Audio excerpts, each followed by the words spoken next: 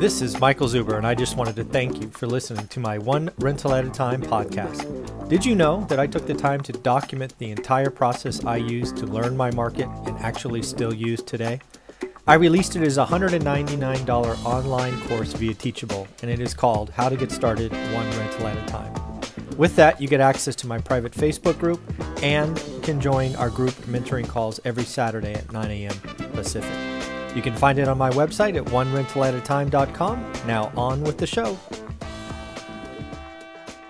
Good morning, good afternoon, good evening, folks. How are you doing today? Michael Zuber, One Rental at a Time, and I'm with my good friend and legendary investor, Jonathan Twombly. How are you doing, sir?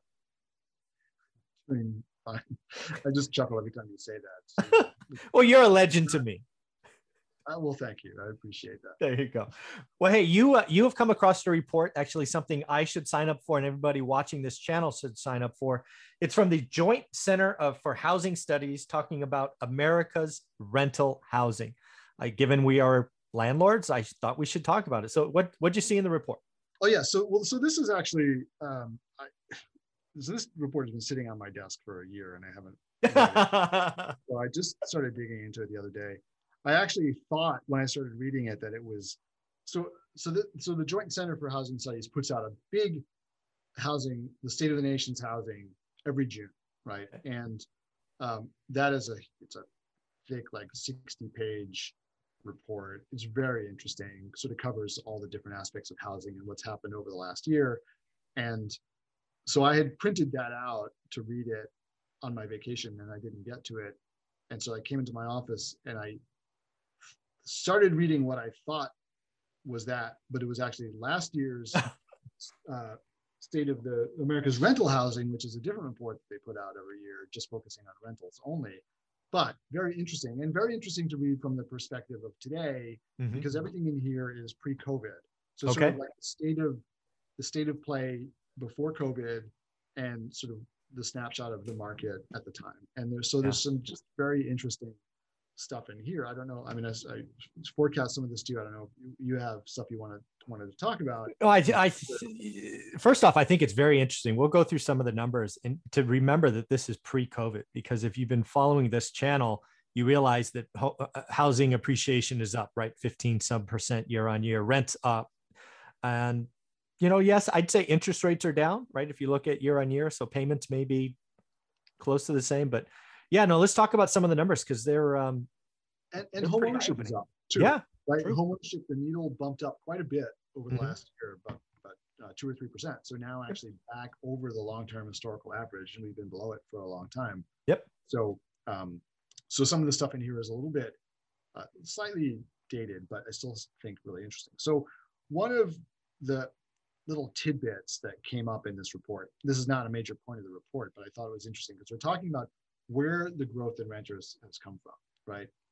Where are, who are the new renters, and so one interesting thing that came up in this report was, for the last 10 years, or ever since I've been in the business, there has been this steady mantra from the multifamily industry.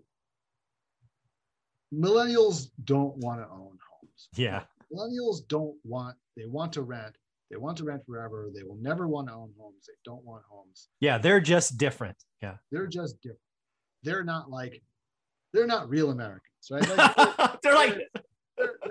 They're just, who are they? They're just weirdos. They're weirdos. Yeah. They're from Mars. That's right. They subsist on a diet of lattes and avocado toast and they're just not normal people. That's funny. But therefore, we're going to make a ton of money because all they want to do is rent. Yep. And they will never buy a house. I always thought that this was like ridiculous. And there was a big study. I'll have to find it sometime. But there was a big study put out 2014 maybe by the Urban Land Institute about millennials. Basically blew all that. Yeah, it's all hooey. Yeah, but in this report, so really interesting tidbit came up, and I probably shouldn't have forecast this to you yesterday because I can't make you guess now. Well, I'll give you the guess I gave yesterday. Okay, yeah. So came up in this report, the highest percentage of millennials who responded to surveys saying that they did not want to own a home ever. Right? Yeah. That they had no plans to buy a home? What do you think the percentage of millennials who said, I will never own a home, I want to rent for life, the Grant Cardone, Yeah. Don't buy a rental, but live in or buy a house to rent, but live in a rental, like that whole, what percentage, the highest ever in the history of the poll taking, the highest percentage of millennials who said no homes, no way, no how, is what was your guess? So it's funny. I typed this to you. The first time I typed in 1/3, so 33%. And I was about to hit send and I'm like, that's too low. And I ended up going with 40%. I'm like, the highest ever? I mean, come on. These kids never want to own, blah, blah, blah. So I said 40%. And I was wrong. Yeah, you were wrong. And let's see, I posted the group in the questions. I did a question of the day last night, but didn't get a lot of responses because I posted it too late. But I had a response. 60% of millennials was the highest. Never want to own homes. Yeah. So clearly people have been we bought it. Hook, line, and sinker. We bought it. Hook, line, and sinker. The answer is 11%. 11. In 2017, 11% of millennials said that they never wanted to own a home. And guess what that percentage was in 2019? Oh, I don't know. If 11 was the highest, I guess you got to go 8. 7%. 7. Okay. Now, there obviously have been impediments to millennials owning homes. Yeah, of course. Debt, school loans. They have the price of housing is higher. Yeah. So owning homes is more expensive. It's more challenging for them. But the whole idea that they didn't want to own homes. Yeah, the desire part is just wrong. 11 versus 40 or 60. Never had any truth to it at all. No, no. That's interesting. So I think that, be careful of what people say and, be careful of who's saying it, because this was clear. Yeah. And it was all based on, the people who were writing these articles were biased. Yeah. They were the people that they were talking about. They were like, I live in a urban core where I can't afford a house because I want to live here because I will not walk more than a block to get my latte and avocado toast. Yeah. Right? So, and therefore, and all my friends are the same way. So therefore everybody must be the same as us. Right. Of course. That's what we want. But that was only for a very small slice of the millennial population that was, very affluent, wanted to live in a city, wanted to have everything convenient for them. That was all that they wanted. And now what do we have? Well, we have those same people because of COVID rushing out to buy homes, in the suburbs. Yeah, so, the number that I always appreciate, and this hasn't actually changed much, the average age of a first-time home buyer, do you know what that is? 30, average age. 37. 31. 31. 31 and a half, technically, is the average age. And if you look at the demographics, the largest group of millennials are aging into the first-time homeowners right now. And actually, for the next 2 years, it will be higher. Yeah. And that's where I'm playing. Affordable housing, first-time home buyer stuff. I mean, all the housing stock where I play can't be built for less than 300. I'm buying older stock at 150 in renting because, again, the rents kind of rise as we talked about in episode 1. So it's a good time to be a single-family landlord, let me tell you. Yeah, and I've noticed this too in upstate New York, where anything that comes on the market under $200,000, gone in a week. It goes from listed to pending like right away, and so, because that starter home segment of the market is really, really tight, right? So the millennials are starting to buy homes now. It took them a little while longer to get there because of the headwinds that they had. Yeah, more debt, higher prices, but now they're ramping into like their prime earning years. Yep. They have more money and they're having kids later. They need more space, right? Yeah. That's another thing. They had kids later, right? So this is now we're on the precipice of like a major shift with that. I agree. Right. So take all this with a grain of salt. So take these things that you hear with a grain of salt. So another interesting factual tidbit, and I'm really curious to hear what you think this means, because I don't really know I haven't really spent enough time thinking about what the implications of this are, but I'm curious what you think. So what do you think this is as of 2019, so maybe the last year has shifted this a little bit, but as of 2019, what was the median age of an American homeowner? So I would have guessed this one. I think 45, 46 would have been the median. I think I saw this from yesterday. The average is like median was 57, I think. 57 years old is the median age. I would have guessed that one wrong as well. Yeah. So that means that half of all homeowners in America are over 57 years old. Yeah. Right? So that means half of all American homeowners are essentially 8 years from retirement, right? And yeah. And many of them, at least, right? And many of them are beyond that. They're retired already. Oh, for sure. Yeah. The median's 57. Yeah. And I think we're not so fully through the baby boom generation, right? So I think that's going to rise. Although, like I said, the millennials buying homes in the last year may have shifted. It'll be close. I don't think it'll move as much, but yeah. So but that's interesting. Yeah. Yeah. What is that? I'm curious what you think about what the implications of that statistic for single family home investors. Yeah. So I've been thinking about that because you posted that yesterday, gave me a chance to think about it. So the first thing I think about is baby boomers are going to age in place a lot more than people say. Just like millennials will never own. The other thing I hear about baby boomers is they're going to downsize, right? Baby boomers would downsize. I don't think that's going to happen nearly as quickly and nearly as many times as people are saying. I think it's one of those things that gets talked about that ain't going to happen. They like their space. Why? Yeah. Sorry? No, I was going to say why. Why do you think that? Well, I think what's going to happen is the average baby boomer is a lot more mobile than the generation before, right? They want their backyards. They want this. They want the memories of their kids there. Now they're going to bring their grandkids, and maybe they have to help their kids raise their grandkids. I've seen in this time that people want space, and they want the backyard, and they'll get a dog or a couple of dogs. I think the rush to live in a 55 and older community is greatly exaggerated. But people want their freedom. I mean, that's a core of being American is freedom. So I don't see them just dumping, and I just don't see it happening. The other thing I think that's going to happen is I think we built a lot in the 90s and 2000s. We built what was called the McMansions. I think that stock's not going to age well. Yeah. I mean, maybe it's okay now, but when I fast forward a decade or so, that housing stock, the 4,000 square foot, 3 ACs, to keep it cool, I don't think that ages very well, right? I think there's I think as generations move on, I don't know if I'll call it minimalism, but certainly not exaggerate or being exaggerated. Yeah. So I think a lot of the housing stock that was built for 20 years is not going to age well. So those are a couple of things I think about.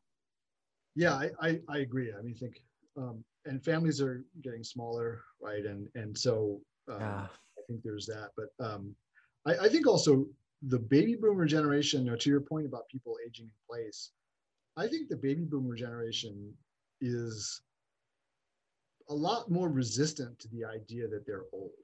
Amen. Yes. You know what I mean? Like they don't want to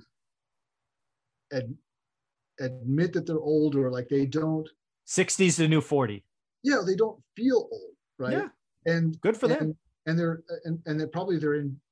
Well, maybe they're in better health, maybe not. I think as an average, they're in a better health than previous generations. I would hope that continues. Obesity is more of a problem, but on the other hand, like they seem to be more mobile, right? They're living longer, they're working longer. For sure.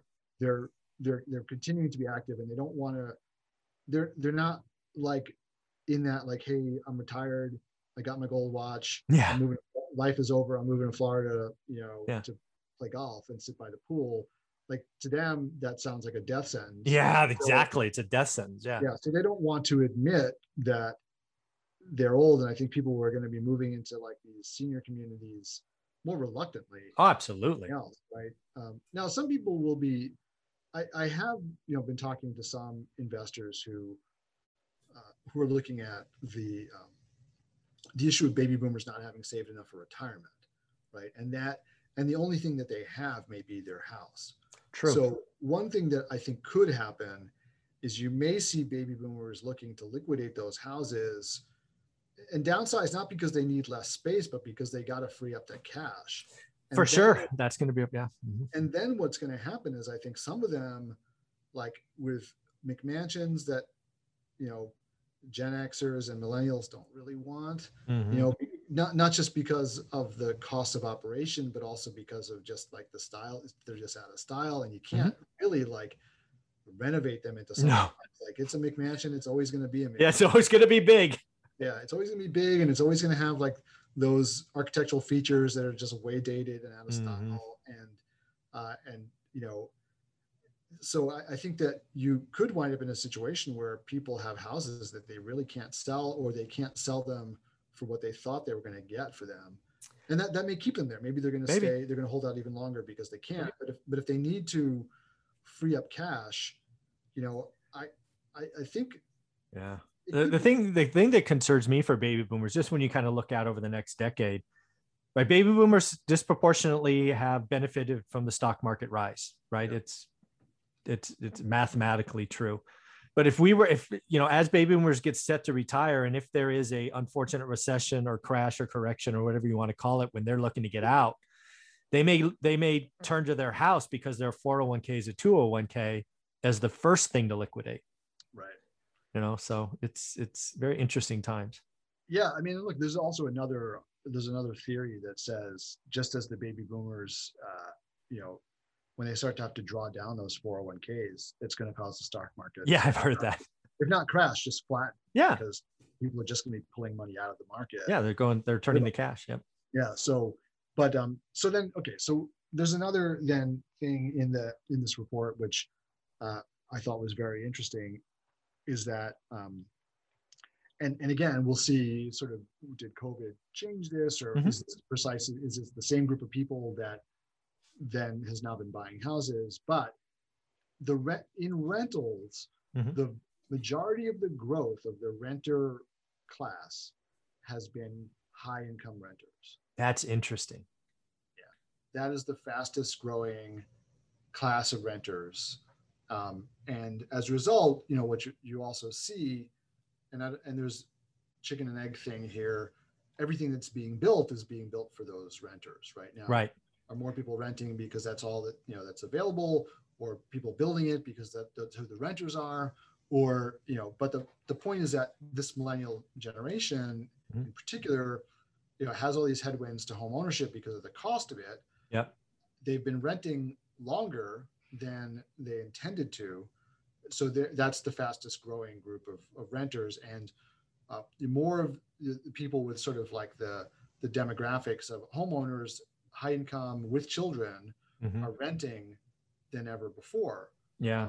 But I wonder where that's going, because, you know. Yeah, that's the one group, and it kind of ties back to how you open this. That's the one group that I think is going to prove to have changed in COVID. I think a lot of this survey, again, from the Joint Center of Housing Studies, holds. I'm thinking if we tie the bump up in home ownership with work from home or work from anywhere kind of mindset, I'm hoping those, and again, I'll just call them Class A urban renters. At least we saw that in San Francisco. They're like, I'm out, right? Rents went down 30 or 40%, and they just bought homes. I think that happened. Well, I don't know what happened in San Francisco, but in New York, what you saw is those people coming back. Not yet in San Francisco. New York is coming back for sure. I've been talking about that the last week or so. Yeah. New York, they've been coming back. And the interesting thing is that, you know, I think The Economist had an article about this week, when they were talking about this big, you know, urban exodus, what really happened. Well, most of the people who bought stayed in the area. So they didn't leave the metro. Like, they didn't go from New York to Florida or Atlanta, right? I mean, some of them did, but by and large, what they did was they just moved out to the suburbs. Yeah, right? they went out an hour. Yeah. Right. But then also a lot of people tried to do that and couldn't, because there was a huge housing. I mean, everybody was trying to buy a house. Most people couldn't. So they just had to stay, right? Or they rented in the suburbs, and they're like, I don't really like this. Yeah. So they just back. Now they're all moving back to the city. But you still have the same problems where, like, you know, when you build apartments, right? Basically, the units that you're building are primarily 1 and 2 bedroom apartments. Yep. Right? And when you're Primarily, building rentals, right? Condos are different, but if you're building rentals, you're building ones and twos, then maybe some threes, but like it's not really cost effective on a square foot basis to build Correct. 3-bedroom apartments or 4-bedroom apartments. So they really don't get built, right? And so people who are renting still have the same problem where they don't have enough space, right? Even if they've moved out to the suburbs and maybe the apartment itself is a little bit bigger than they'd have in like a downtown urban core, they may have like 2 kids in a 2-bedroom apartment, right? And it's just not enough space for them. Everybody's at each other's throats. They still want to move out to a house, right? So I think that, we're going to see, and now, another thing that's happened is after years and years of new construction not keeping up with the growth in demand, we've now seen it catch up, and it's maybe even exceeding it. There's a record number. Yeah, I saw that. Permits for apartments this year, right?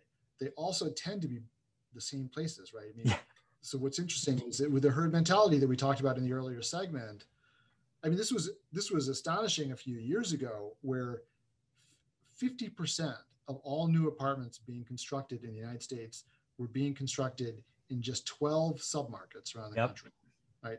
Now that has probably changed somewhat, but I'm willing to bet money, I haven't seen any stats, I don't really know where to find them, but that there's still a high degree of concentration for sure of new development. And which is, when we talked in the previous segment about where the opportunity is now, as I see it, don't worry about a lot of new construction being built in like a small town where you might be thinking of investing. That's not where it's getting built. Not going to happen. Maybe a little bit, but that's not where the massive amounts of new development are happening. They're happening in those markets where everybody is going to invest. So, so that doesn't change things, but there's a record number of apartments being built right now, most since the 1970s. Wow. The last big major construction boom in apartments to accommodate the baby boomers, right? Yep. So that's kind of like where the market is. So very cool. That's folks, do yourself a favor, check out Joint Center of Housing Studies. I need to sign up for that. This sounds like they put out a lot of great details. Jonathan, what's the name of your Facebook group that people need to join? It is the Multifamily Investment Community. You can easily search it on Facebook. It is spam-free, daisy chain-free, BS-free, just education. There are 3 questions you have to answer to get into the group, and Facebook only shows them on a computer. So please, the first time you go to the group, do it on a computer, and then after that, you can use your phone. Very cool, Jonathan. Thanks for all you do, man. Take care. Absolutely. Thank you so much, Michael. Bye.